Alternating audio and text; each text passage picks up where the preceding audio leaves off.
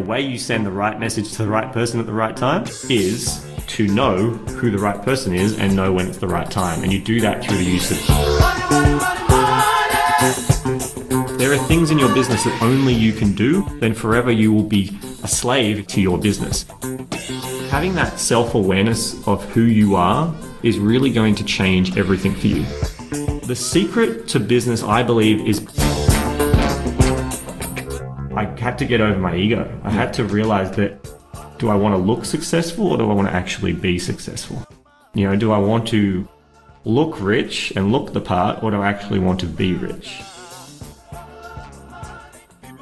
Hey, I'm Carl Taylor, and I'm coming to you live from Sydney, Australia. We're sitting in a room in the State Library of New South Wales. I run a company called Automation Agency. We basically release busy business owners from all the tech and design stuff that comes with online marketing, all the marketing automation, WordPress, and graphic design stuff that just bogs people down and struggles to get it done. And basically we, for a flat monthly fee, allow you to pay our team to do all that stuff for you. Right now, again, this is Awesome Peak as well. We're in Sydney. This is my first live interview, so thank you for joining me. This was one of my stops on my honeymoon. He was nice enough to reserve a room for us. We're trying this first time live. Excited to be doing that. Well, I think you talk to us a little bit more. I think people understand what automation means, but what exactly does your company do? What do people call you and say, hey, I need help with, and what do you help them with? Yeah, so our focus is very much on online marketing. You know, the kinds of things that we're doing for people is email marketing automation. So if you're using Infusionsoft, Ontraport, and ActiveCampaign, they're the kind of three main platforms that we support. There's a lot more platforms out there, but they're the key ones that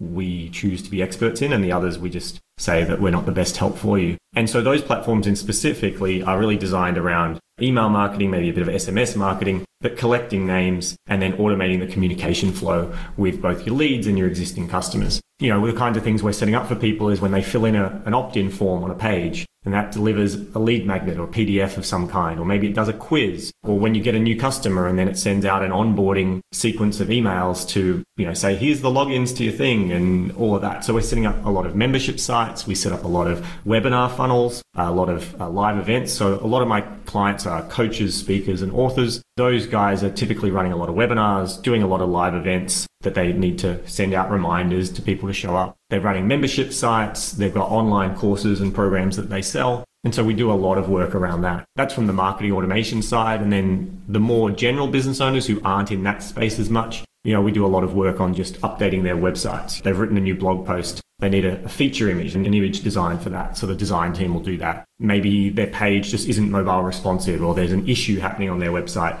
They don't have the tech skills to fix it. It's not worth going and trying to find freelancers every time. Well, the challenge with getting freelancers all the time is, you know, sometimes they're available and other times they're not. With us, we're just a flat monthly fee, and then you've got a team of graphic designers, WordPress guys, marketing automation experts just on tap and on demand when you need us. It's not charged by the hour, it's just a flat monthly fee. Right. And how do these clients find you? Is it through referrals? Is it through Google? Just tell us how someone finds you. Yeah, so most people, there's two main sources for us. We're very fortunate in that, it's fortunate and maybe not so fortunate in that because we're a service-based business, we're a scalable service, but every time we get X number of new clients, we need to hire X number of new team members, train them up. We have a waiting list process in place. There's a maximum of how many people we can work with at any one time. We don't do massive promotions. Most of our work comes from referrals from happy clients or from a couple of key partners that work quite well for us. We do a lot of content marketing, so organically people find us through Google.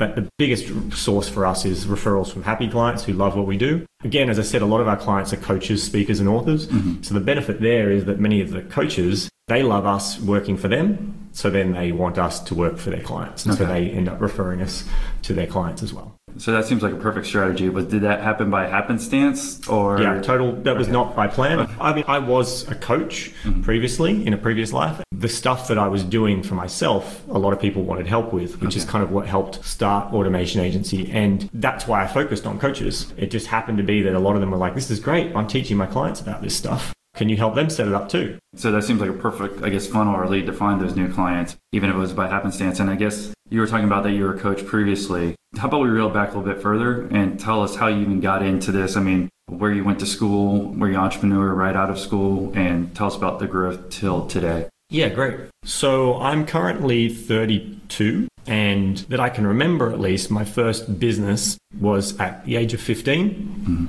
So I was still in high school and I started a web design business. Although originally it wasn't supposed to be a web design business. I actually started, it was called Zany Effects, and it was going to be a special effects company. I wanted to be a bit like Lucasfilm, like Lucas Lights and Arts. But at 15 years old, I didn't think I had the finances or the ability to do that. So I thought I'll start simple and I'll sell, fancy dress costumes online. And so I started Zany Effects to be that. And that failed miserably, but it pivoted to, I was working at a pizza place at the time, as a high school job. One of the customers who worked next door, he had an online auction business. He had his stuff on a really very popular website here in Australia. He came in saying he wanted to set up his own auction site. And I can't remember how it happened, but from whatever, I was like, yeah, I can do that. And that was my first real paying client of building a website. And that's when I decided that trying to sell costumes wasn't going to work. And then I was just going to start building websites and doing hosting online. I did that through 15 to about 18. After I finished high school, I was kind of over that, as we all do. You're like, what am I going to do with my life? I decided I didn't want to do the business stuff anymore. Well, I knew I kind of wanted to do business stuff, but I just didn't want to be that techie person because I hadn't really made enough money to live on, right? Like it'd been a fun hobby, but it didn't really make me money. So I sold it via MSN Chat. I went on MSN Chat, found a competitor or supplier and said, hey, I'm thinking about selling my business. He's like, yeah, I'd be interested. He offered me $400. I knew enough about negotiations to be like, no, make it 600. You have to counter offer, right? Yeah, always. I had no idea how to value a business. Like in hindsight, I now know I could have got, probably at least an extra zero. But anyways, I sold my first business for $600 over MSN Messenger. From there, I kind of just focused on working, and I actually went and got an apprenticeship for a while doing home automation, audio-visual installation. So the kind of things when you walked into a room, it's a lot more affordable and easy to do now, but back then it was quite a lot of hard programming that if you could walk into a room with a sensor and it was 3 a.m. in the morning, that the lights would only come on at 20% because it knew it was 3 a.m. Yeah. So I was going into some amazing, wealthy people's houses. And that just got me really hungry. I was like, I don't want to install this stuff for the rest of my life. I want to have this stuff. Right. So I decided to get back into business, and I got into an IT company with my father. Well, before the IT company, can you tell us, were you motivated by just seeing what those people had and that you wanted to have that, or what? I've always loved cool gadgety stuff. Yeah. Like I suppose you could call me a bit of a futurist. Like I love sci-fi stuff. I love gadgets. So all that stuff was really cool. I wanted it, but also here in Sydney, I was going to people's houses I remember we went to one house that was like a couple of doors down from where Nicole Kidman lives. Right. I don't know if she still lives there now, but right on the waterfront, like amazing, beautiful houses. And all of a sudden when I looked into the future, I was like, do I really want to be the guy who installs this stuff for the rest of my life? Or do I actually want to have this stuff? And I felt the only way I'm going to have or live a lifestyle like this would be to run my own business and do my own thing. Yeah, it wasn't so much that I suppose there was, I just wanted this lifestyle, but far more than what I thought I'd have if I was just installing it. Okay, yeah, that makes sense. And then, so I cut you off. What were you going to from there? So yeah, I got into an IT company with my father, and that was really a big boosting point for me because up until that point, everything I knew about business had come from conversations with my father who'd been kind of managing someone else's companies and had come from a business studies course I'd done at high school, had come from just online forums talking with other people trying to do web hosting and web design online. What happened is after about 2 years into this IT company, we were working from home.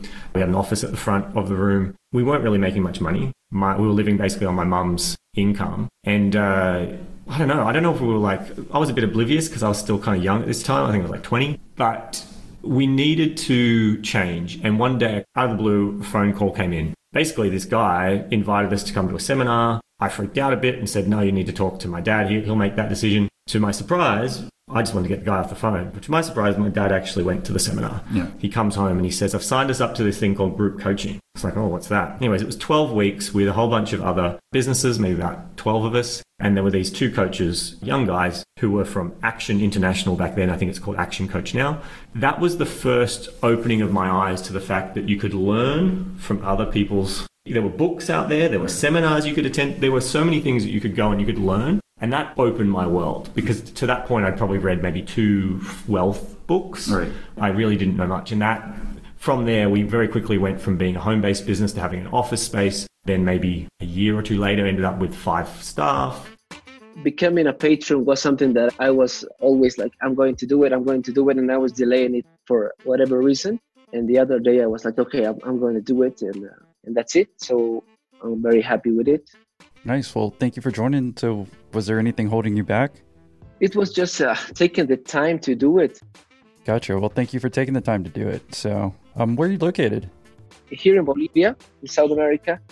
Cool. Well, I think you're our first Patreon member from South America. So thanks for that again. And I don't know if you just saw, I just upped the group calls from once a month to twice a month. So I think that's actually where probably you'll get the most value of the membership personally. Doing the group calls, you guys get to actually, ask our past guests questions, and I'm just there to facilitate it. Hopefully that helped. I feel like I came at least a little bit more helpful at the end there. No, I do. I think it helps. And like I said, it's like going to see a psychiatrist, talking about your problems in life. You're like, we're talking with you about our problems in business and startups. So, I mean, when we vocalize it, we talk, something else will enter our brains and we're like, okay, yeah, there it is. Nice. Well, I appreciate it, Dr. Rock.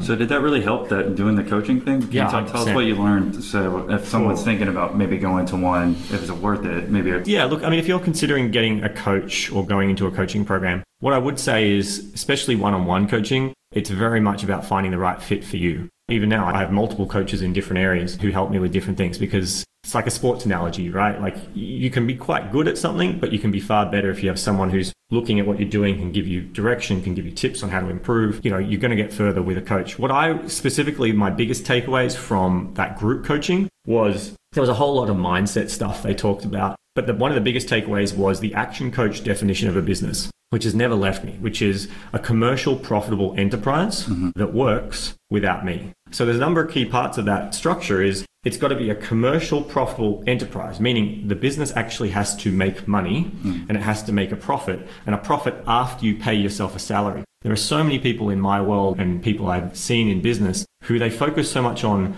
making a profit, but they're considering the profit they make to be profit when actually they haven't factored in a market salary to pay themselves. They're paying themselves out of the profit rather than paying themselves a wage. So that's an important thing to realize. You've got to have a profitable commercial business that makes profit after it would pay you a reasonable wage. It doesn't have to be amazing, like 500 grand a year wage or whatever. It can be simple, but it does need to have that. Then it's got to work. So you can have a commercial, profitable enterprise, but it's got to work. It's got to be something that's sustainable, can continue to grow. And then there's the key part of without you.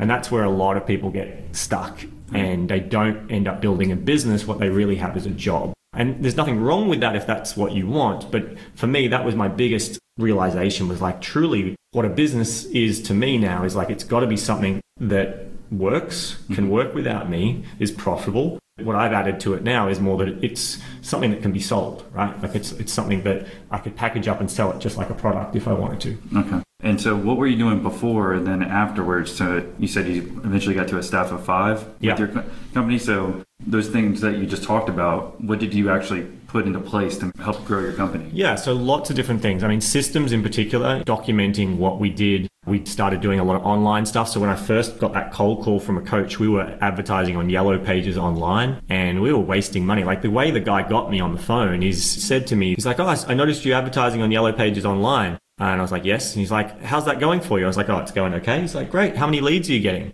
And I was like, I'm not sure. And he's like, don't you think that's something you should know? And I was like, oh shit, you've got a point. But that's when I panicked and was like, no, I can't make a decision about this. So very quickly we stopped, we started looking at what we were spending our money on and going, well, is this actually working? We started testing and measuring. We're going, all right, let's do this. Let's measure the result. If I put $1 in, am I pulling $5 out? Great, let's keep doing it. Am I putting in $1 in and pulling 0 out? Let's stop doing that. Right. The concept of testing and measuring and changing. So we just started testing a lot of different things. We changed our business model. So I had the IT company for 8 years. In that time, we went to sell the business twice, or was it 3 times? It's all a bit of a blur. It's so long ago now in my head, but we definitely went to sell twice. And I remember one time we went to sell, and the reason we pulled out is the guy was basically he wanted to show up with a briefcase full of cash, and that just felt dodgy and strange. So we decided to walk away from a decent amount of money because we didn't know what was going on. So changed the business model numerous times. Like we very much started by focusing on home users. And then over time, we actually found a competitor. We got an opportunity for a job. which was to install a small business server. Now, up to that point, we'd never done any kind of business server. We were just kind of home PC, small businesses who just had a couple of PCs. That's what we'd really worked with. And then we had this opportunity come up and we'd said, yes, we could deliver this. But we didn't have a clue how to build servers or set all that up. So we found a competitor online. Like I just Googled online and found someone that seemed reasonable, reached out to him, and he agreed that he would do the server setup for us. And the agreement was he would do the server setup for us, but he would let me watch as he did it, and I could learn from him as he was setting it up.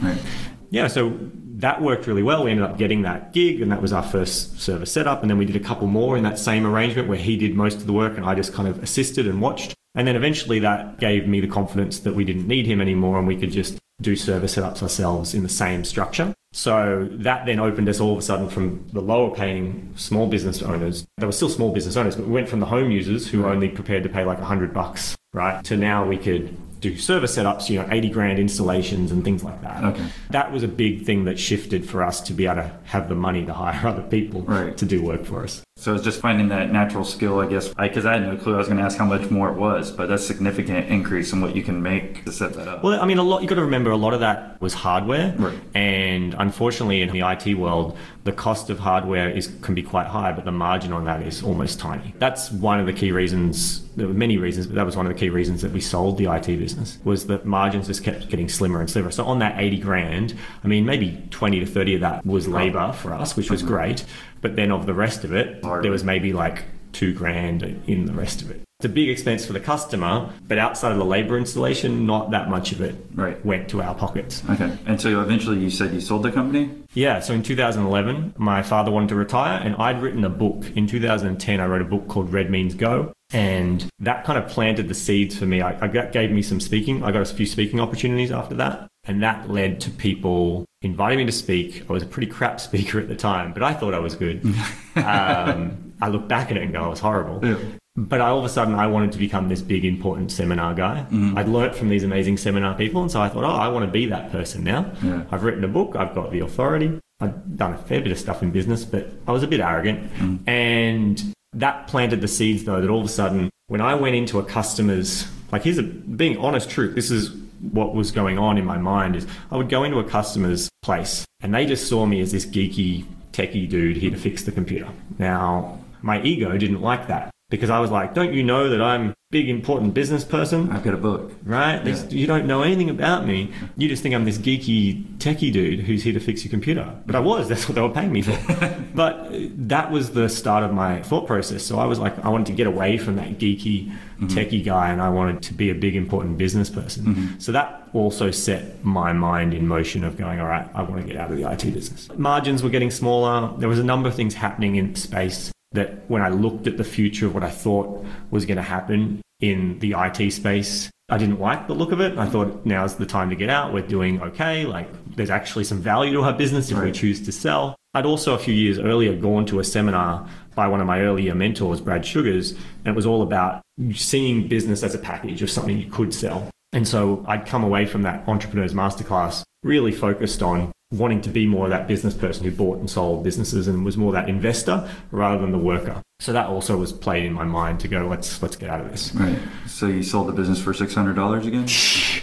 No, a fair bit more than $600. The big challenge was that I'm really passionate these days about 3 key things actually that I'm personally really passionate about, and I'm starting to put a lot of content out about for free. Financial freedom, business freedom, and personal freedom. But a big part of financial freedom is having the financial sense and knowing how to manage your money. So what happened is we sold the IT business. We had a big stack of cash there. We had some debts that we could pay off, and I chose not to pay off those debts because I wanted to use that money to make more money rather than just pay off debt. And that seems smart, and that actually is quite smart. The problem was that from 2011 to 2014, I basically floundered around trying lots of different things. I tried, selling online courses about productivity. I tried doing affiliate marketing. I tried to be a life coach. I tried trying to be a paid speaker, a whole bunch of stuff that I was really trying to find I suppose what happened is I kind of lost my identity. I'd been such a techie geek for so long that when it was all gone, I lost my identity, but I also started spending the money on things that made me look successful, right? Again, caught up in my ego that it's like, well, I've got to have the fancy watches and I've got to have the fancy suit. I mean, you can see me right now, right? I'm not wearing a suit. I'm not wearing a collared shirt. Like I'm in t-shirt and shorts. But you flew in on a plane. No, you didn't have a plane. No. You didn't have that much money from the sale. No, absolutely not. It was not that much. Yeah. But that was the thing. It's like very quickly by 2014, there was about $5,000 left in the bank. I'd done all right. One of the things that happened in 2013, maybe, I had found a bit of direction and I started teaching people about buying and selling businesses. Because I didn't mention, but in 2008, I also bought a gift basket business with the sole purpose of building it to sell. And I sold that in 2009. I started kind of teaching people about buying and selling businesses. I really enjoyed that. I was quite good at that. And we had some amazing success stories. I mean, a number of people, one girl in particular, she bought a business for about $20,000 and it came with $35,000 worth of stock plus a $40,000 tax write-off. She did really well out of that purchase. There were a number of students that did well, but there was also a number of people who came, they learnt, and they did nothing with it. Right. And that was, for me, very frustrating. Did they get mad at you about that or no? Not that I'm aware of. I mean, who knows what they say at home, but none of them came reaching out to me saying, but I mean, definitely, like there are certain people like that will, but there are also people, and I was one for a while, where you just learn. You just became a seminar junkie or a learning junkie. And you learn, but you're not doing anything. Right. So that was frustrating to me.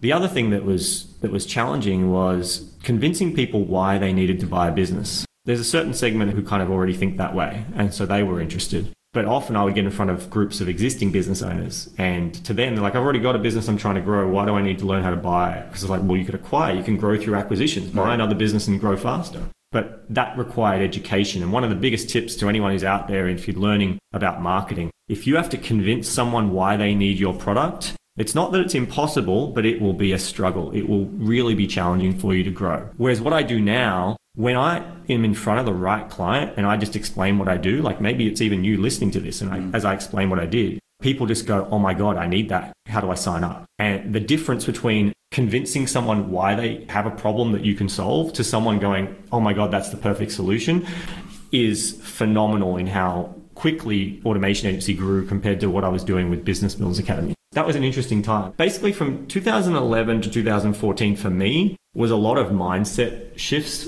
before I finally kind of got out of that. I had to get over my ego. I had to realize that, hey, do I want to look successful or do I want to actually be successful? Do I want to look rich and look the part, or do I actually want to be rich? I know it sounds simple, but it took a lot of work. And I still see a lot of people in my sphere who I think are in that. They don't necessarily know they're in that, but they're trying to look the part rather than be the part. Yeah, I think there's a lot of people in every sphere that are like that. Even if you have a 9-to-5 job, but then they have car leases and house payments and they don't even realize it, but they can't sustain for another month after they get fired, and then they're screwed and they lose that. So what could you tell the people who are listening about buying and selling a business if they were interested? Maybe a few key tips that you've learned or taught, people back then. Yeah, so I mean, the obvious one is that you make your money in the purchase price, right? So, if you're looking to buy a business, you first got to find a lot of businesses for sale. And there's, you can go the listed businesses. So these are the ones that brokers have on their books and you find on business for sale websites. But then you've got unlisted deals. And these are the deals. These are the people who are, maybe they're on LinkedIn or in your own networks. These are the people who are thinking about selling a business. They're struggling. They're not that happy in their business, or,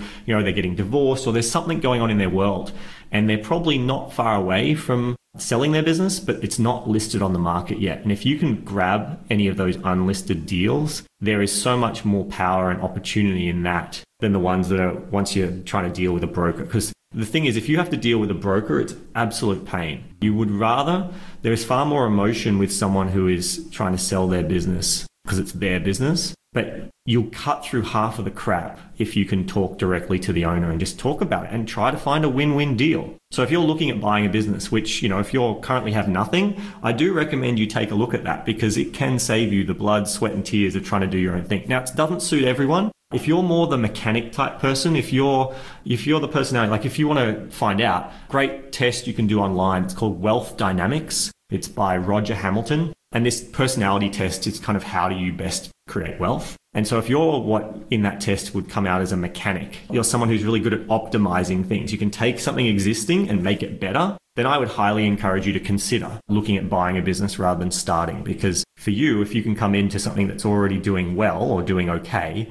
and you can optimize it, you will find that faster and quicker at getting a success. So you absolutely, like, I'm still a big fan of buying a business. I mean, I didn't buy Automation Agency. I started that because there wasn't anything. I did look around before I started Automation Agency, but the key part that made Automation Agency work was my existing background. It was really something I had to create rather than buy. And I think that's important because some people don't even realize that you can buy a business. You don't think about it. I mean, I remember only a few years ago, I never thought about it until I started looking online. I'm like, oh, you can actually buy businesses. My real estate background, I always knew you can buy real estate. I think most people know you can buy real estate. You go through brokers, but not a lot of people think about business brokers. I think that's a really good point. Get someone a chance who has that 9 to 5 job right now. Maybe they have some money saved in the bank. They're thinking about entrepreneurship, but are kind of scared to start everywhere because there's so many things you have to do that they think are hard, but really aren't hard at the end of the day. But this is a good stepping stone. It's kind of in between point, if you ask me, where maybe they can throw 10 or 20K at a business, buy it, and just play with that, because then they already have something set up. So it's almost like you have training wheels, as long as I guess you're buying the right one. It is. It's very much. I mean, I'm personally not a big fan of buying franchises. I think as a business model, selling franchises is a brilliant business model.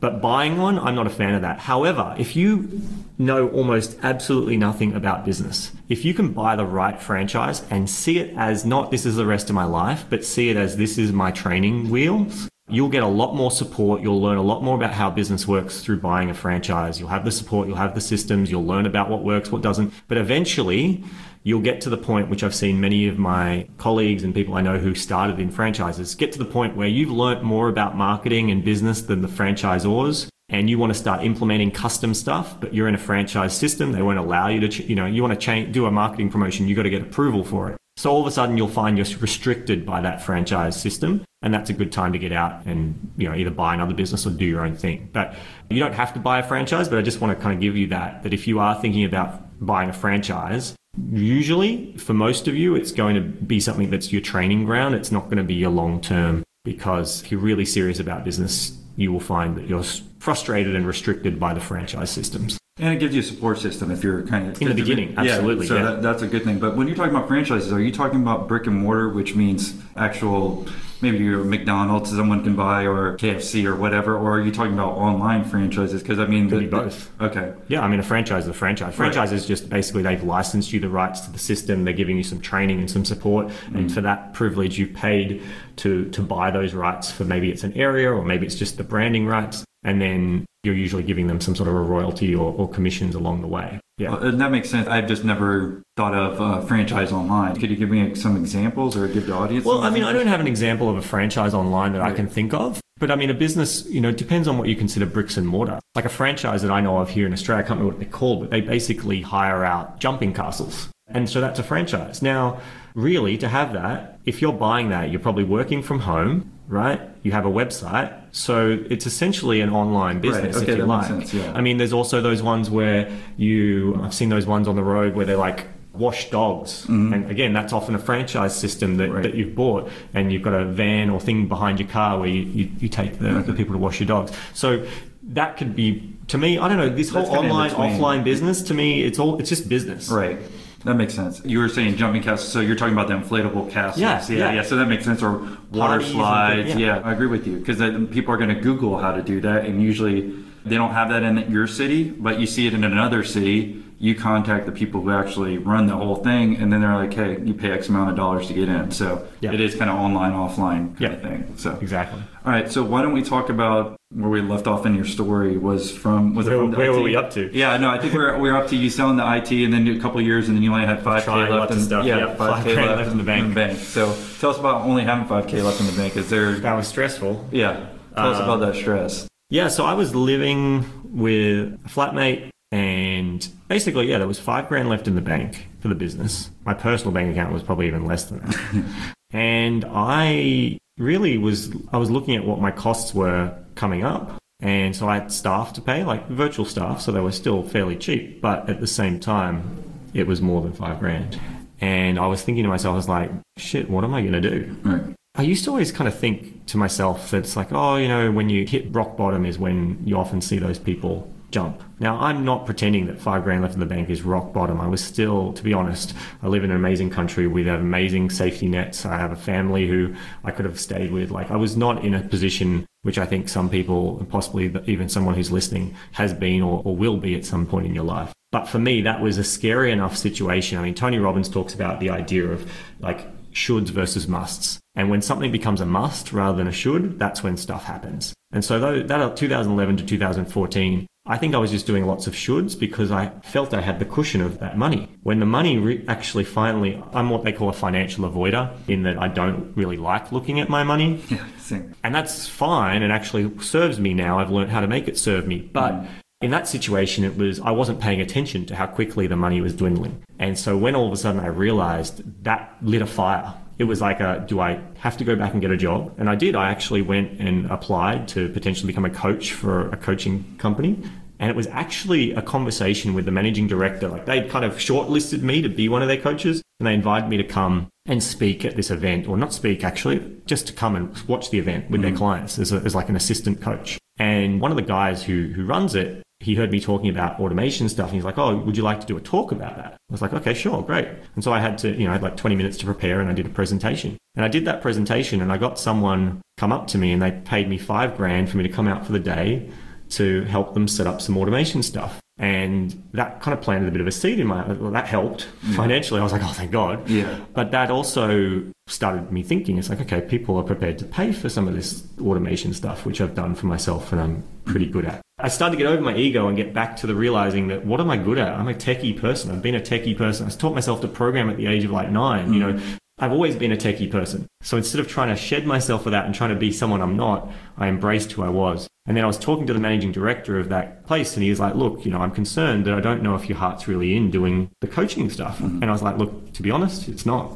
I don't know, like, I can do it. And you have someone, I'm good at giving advice. You give me a question. I love problem solving. So I'm great at that. But I'm a shit coach. Like, I don't want to hold someone's hand. I don't want to be their accountability buddy. You say, why haven't you done your homework? Like, I don't want to be that. That's not fun for me. So, I said, and so he said to me, he's like, well, why don't you just do the automation stuff? And I was like, oh, let me think about it. But I thought about it and I was like, yeah, I'm going to start this. And so I started the automation agency as a full service. We were charging on average probably 8 to 10 grand. Right. I think the biggest deal we did was like 25 grand to build out sales funnels. So I was writing the sales copy for people. I was helping do the strategy of designing what the whole sales funnel would look like. So what would the offer going to be? What's the landing pages? What's the lead magnet or the giveaway going to be? And then from that strategy call, we would map out a plan, set a fixed price, and then we would build it. We'd create the whole thing so it was ready to go. And that was good. And that definitely helped my financial issues. So we started making money. I was able to, over time, I started to hire some team members to come on board to do some of those pieces. Well, before we talk about more of the team members, can you talk to us about that first deal, what you actually did when you were talking about what you said at that conference and what you actually helped those people set up? What did you help them set up? The talk that I gave, I basically just talked about tagging. So I don't know if any of you are using a marketing automation platform. Most of them have what we refer to as tags. And so I talked about the idea of how you utilize these tags to segment your database, right? If you've got a database of people, the biggest mistake, and what sadly too many in the beginning do, is they just click broadcast to an entire list. They just, spit their message everywhere. Whereas the secret to good marketing automation is about sending the right message to the right person at the right time. And the way you send the right message to the right person at the right time is to know who the right person is and know when it's the right time. And you do that through the use of tagging, which is kind of like this contextual information you attach to someone. And so I did a whole presentation about how you can take, how you take your database of clients or leads and how you then start to segment them based on different information. So when it comes to tagging, there's 3 types of tags. You got informational or contextual tags, right? And so this is stuff where you might be going, well, they're a customer or they're a lead, or it might be that they're in a specific state or some sort of data that's contextual that maybe you're not storing in a field. And then you've got action tags, right? And these action tags or behavior tags are based on things that people have done. Maybe they visited a page, maybe they downloaded something, they opted in for something, they ordered something, they purchased something. So some sort of action that the person has taken that is contextual useful. So you've got general kind of information that you might want to segment by, and then you've got action-based, behavior-based segmentation. And then the third type of segmentation is not really used in segmentation, but the third type of tag is what we call a trigger tag or a temporary tag. And usually it's like this tag gets added and it's designed to trigger an automation of some kind to happen, and then you remove that tag immediately. So it's like a temporary tag. It's not there long term. And so I kind of walked them through that. And then I talked about how in a sales funnel, you could leverage this to ensure that you took a cold lead and took them to a buying customer. I think the reason it worked is a number of people in the room, because these guys were all doing like $10 million or more. That's what this particular coaching program, all the clients in the room were doing 10 million or more. A lot of them, it was amazing actually to me to see that people could get to that level in business without knowing or using any of this stuff. Right. And so a lot of them, it was still over their head. Yeah. But there was one guy in particular who we actually had Ontraport, the software Ontraport, which is one of the ones that I've used for many years. When he heard, I wasn't Ontraport certified at that point, but when he heard me talk about Ontraport in particular, and that's why he was like, I want to talk to you. So he spoke to me about what he wanted to do. I don't actually really remember what it was. I know he already had it. I think they had a membership program for like corporates, and they had this kind of drip feeding thing they were doing, but there was a lot of manual stuff they were doing. So it wasn't actually even that relevant to the presentation. Mm-hmm. I think that just positioned me as I knew what I was talking about. And then he heard me talk about the tool which he was using. Yeah. So for him, he was like, great, I want to talk. And I'm sure there was some transferred trust because I'd been put on in front of them by the coach that he trusted. That's when he was like, well, I want you to come in. And so I just was like, well, it's $5,000 for the day. And so we did it. And did you come up with that price on the fly? Yeah. Okay. Yeah. Yep. Did you think he was going to say yes or no? I didn't know what he was going to say. To be honest, I probably at that point didn't think he would say yes. Yeah. And so when he did, I was like, oh, okay. Got to learn Ontraport. I already knew Ontraport. Right.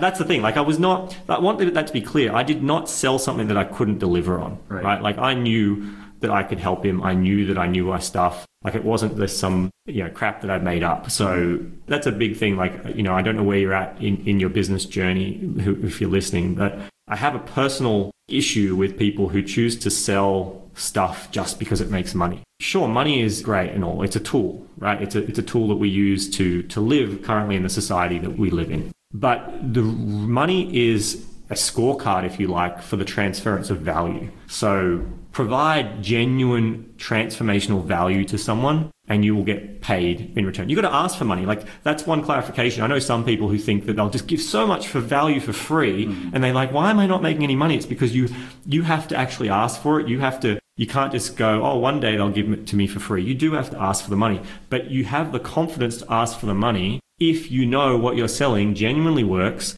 has genuine value, and ideally the price you're charging is 5 to 10 times less than the value that they're receiving. And if you can do that, you'll do very well in business. So yeah, that's just my little rant that please don't sell something that you know is crap. Right.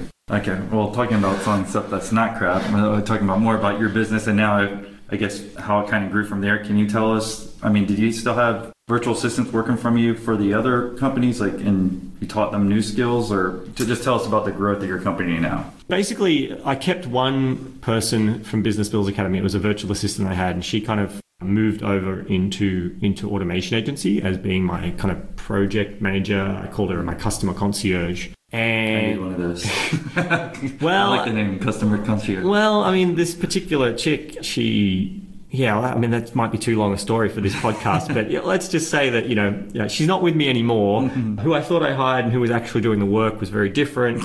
Anyways, it was a great learning. Lots of, hiring virtual team members can be challenging, but I learned a lot through that. So yeah, she came along and she just kind of her job was to be the concierge, which she liaised with customers and kind of kept me a little bit more at arm's length from customers. The big challenge I had with Automation Agency doing the project work was that the money was good when it came in, but it would be up and down. Like it was that roller coaster of chase the work, then do the work, chase the work, then do the work. And so you were on this kind of seesaw that just kept going. A lot of people are stuck in that. And that was challenging. We'd have some months where we'd bring in, 40, 50 grand, and then we'd have other months where we brought in like nothing. Okay. So you were doing those setup fees, but you weren't doing any retainers, like a monthly No, retainers? at that point there was no retainers. It was all just fixed price projects. Okay. Gotcha. And so that makes sense why there's up and down, up and down. And so that was challenging. I mean, it started to build a team. I had a graphic designer, which I hired first, and he's still with me today. And then from there, I hired a web programmer to build the landing pages. And that took a long time for me to find someone that was up to scratch for me. I actually ended up hiring a girl who I originally said no. I was like, no, you don't have the skills. And then I ended up going back and I chose to hire her because everyone I tested. So that's the thing. If you're ever hiring anyone, virtual or physical, get them to do a practical thing before you actually say yes and hire them. Yeah. So I got them to do a practical thing to do. And in the notes, it said, please comment your code clearly of what you've done. Now, her ability of skill was far less to everyone else. However, she was the only one that had commented her code. And so I originally said no to her. And then later, I actually chose someone else. And they ended up being like, not showing up on time. Like this ended up culturally, they were a really bad fit. Yeah. And they gave me the runaround. And so I chose to go back to Susie and say, hey, look, I know I said no, but if you're still looking, I'd be willing to bring you on. I can't pay you what you were originally asking because you just don't have the skill set. But if you're prepared to come on at this lower rate and I'll spend a lot more time one-on-one. I mean, that's one of my advantages with Automation Agency is that I can do everything that my team do, except for graphic design. I'm a shit designer. But I can do everything my team do. So therefore, in those early days, I physically sat down, trained, and transferred as much of my own knowledge into them. And so Susie is still with me today, and she is by far probably one of our best team members. She's in a leadership team, and she's now training others in the same style that I taught her. I was very lucky to manage to, there was a lot of, it wasn't just perfectly my first go. I had the right people. I had definitely had misses with people I hired, but I had some great core team members that really helped me deliver that. But it still didn't solve that cash flow issue. And so I started thinking, well, I need to sell something recurring. Right. Because in my IT business, our whole business was recurring. Okay. So I was like, okay, something's got to be recurring here. And so I came up with this idea of this thing that I called at the time platform management. We built you this Ferrari, but so many of them didn't know how to use it and drive it. Right. So we'll give you a team to make tweaks and changes after the project. We started selling that, and maybe 3 out of 5 projects, people would sign up for that. We're charging $199 a month. So it was like they paid a lot of money, and it's like it's supposed to be a no-brainer. Pay us $199. And the whole thing came about actually because I delivered a project to a customer and he said, I'm looking for this, this, this, and this. Do you do that? Mm-hmm. And so I replied back and said, yes, we do. $199 a month. And all of a sudden the product existed. Yeah. Was it already like a customer you had that you set up something? Yeah, no, so it was a customer. We just finished the project and he actually was the one who said, okay, here's what I'm looking for. Basically designed the product for me. And I just said, yes, I sell that and it's this price. Yeah. And then I just started selling it to everyone after the project. And that was good. But I was also going to these seminars. A lot of my friends, as I said, I used to be a speaker and stuff. So a lot of my friends are in the seminar space. And so I would go to his roundtable days where his customers come in who've got access to other experts. And I would be one of those experts on a table. And I'd be sitting with these people and I'd be helping them with their marketing ideas, marketing automation. And they so desperately needed me and my team's help. The problem was where most of them were in their business, they couldn't afford 10 grand. Right. They couldn't afford what we did. And I was thinking to myself, I'm like, well, this $199 thing I sell, like, that could work for them if they just knew enough about what to ask for and we just help them build it. Mm-hmm. Take me. So there were a number of things that came to this. It was like there was clearly a demand that I felt passionately about were being underserved and they were getting crap results because they were getting ripped off by other people who didn't know what they were doing. They were hiring VAs and these VAs didn't really know what they're doing, so they had a crap implementation, or they were struggling to do it themselves. Or they could try to pay us, but if they paid us, it would probably be the last dollar, and I couldn't guarantee you pay me 10 grand and it's going to pay you back. Like, if any marketer promises you that you pay them money that they will get you a result, I would say they're lying because no one has a crystal ball. Right. We can bring our expertise and our perspective and our thoughts, and there's definitely levels of certainty. But if they can say with 100% certainty, then they're probably just trying to sell you. There was that, and then I was reminded I looked at my business, looked at my life, and I was like, I just have a job.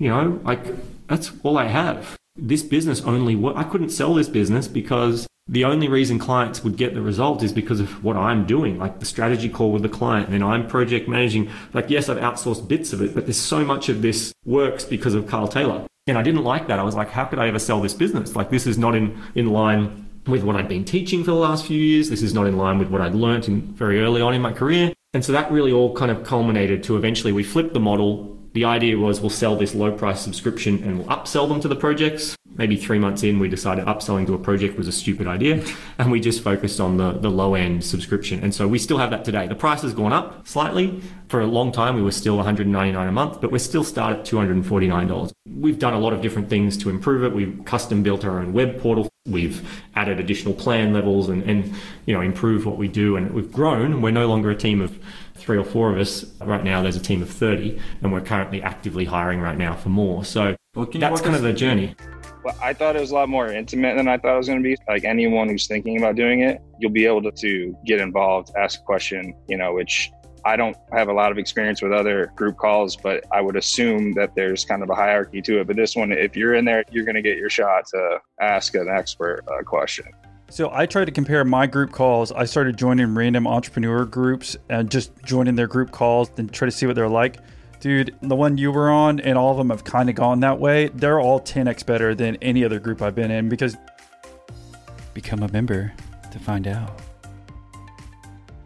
Yeah, can you walk us through an example of someone who maybe was in your shoes and they've come to you, maybe just a simple one. So maybe we have a freelancer who is in a similar thing that you were, where they're just hustling all the time. They realize they need to automate more. Yeah. Maybe it's just their first step, but what would they do? Or do you have an example of a recent client that's come on board that you could share? So stuff that we automate for clients, is that what you mean? Well, for someone who is an entrepreneur per se, but they realize they're a freelancer and they want to make more of a business out of what they do instead of hustling 24/7. Do you have an example of somebody who's contacted you and that you've done work with recently that you can think of? Well, I mean, through Automation Agency, we focus on doing marketing automation, right? So we're not really helping people with their business models getting from I'm doing all the work to not. That's more something that I just personally am happily kind of sharing tips and stuff on social media through my group. But I think, to me personally, I think that's a more important message rather than what you could automate.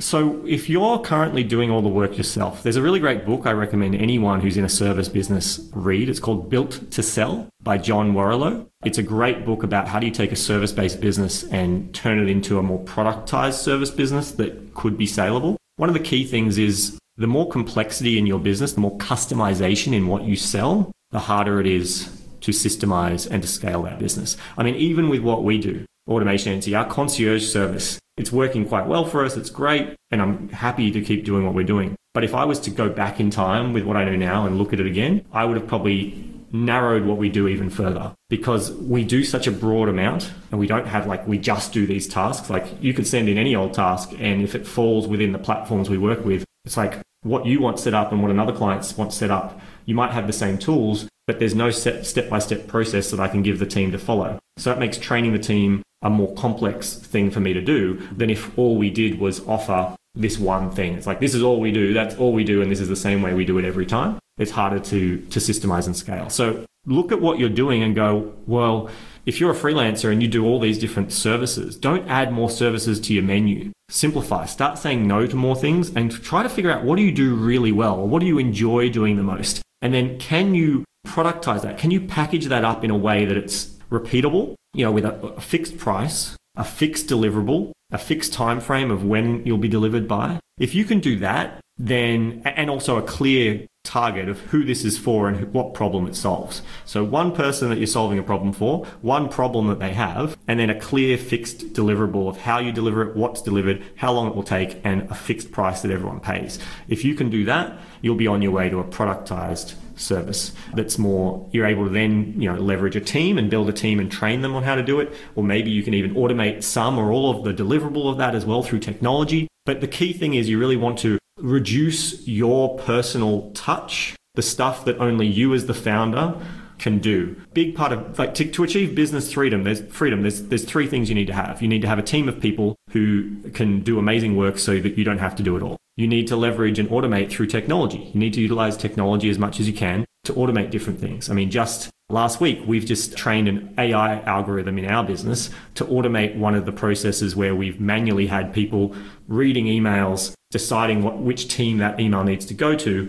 We've now just trained an AI. It's taken a couple of months to really get it to a high accuracy. And the next step is for us to now put that completely on autopilot with the AI running that. So that's utilizing technology, which is now going to save the team, but it also saves me time as well. But the key there is really looking at your model and going, well, how do we make sure that this does not require only my touch? If there are things in your business that only you can do, then forever you will be a slave, if you like, to your business. Now, a big thing I do want to mention about that, like there is a trend recently where a lot of people, they get so focused on themselves and going, well, this is my business and this is what I'm going to get. And they'll set up a business that gives them a lot of great time and freedom and whatever.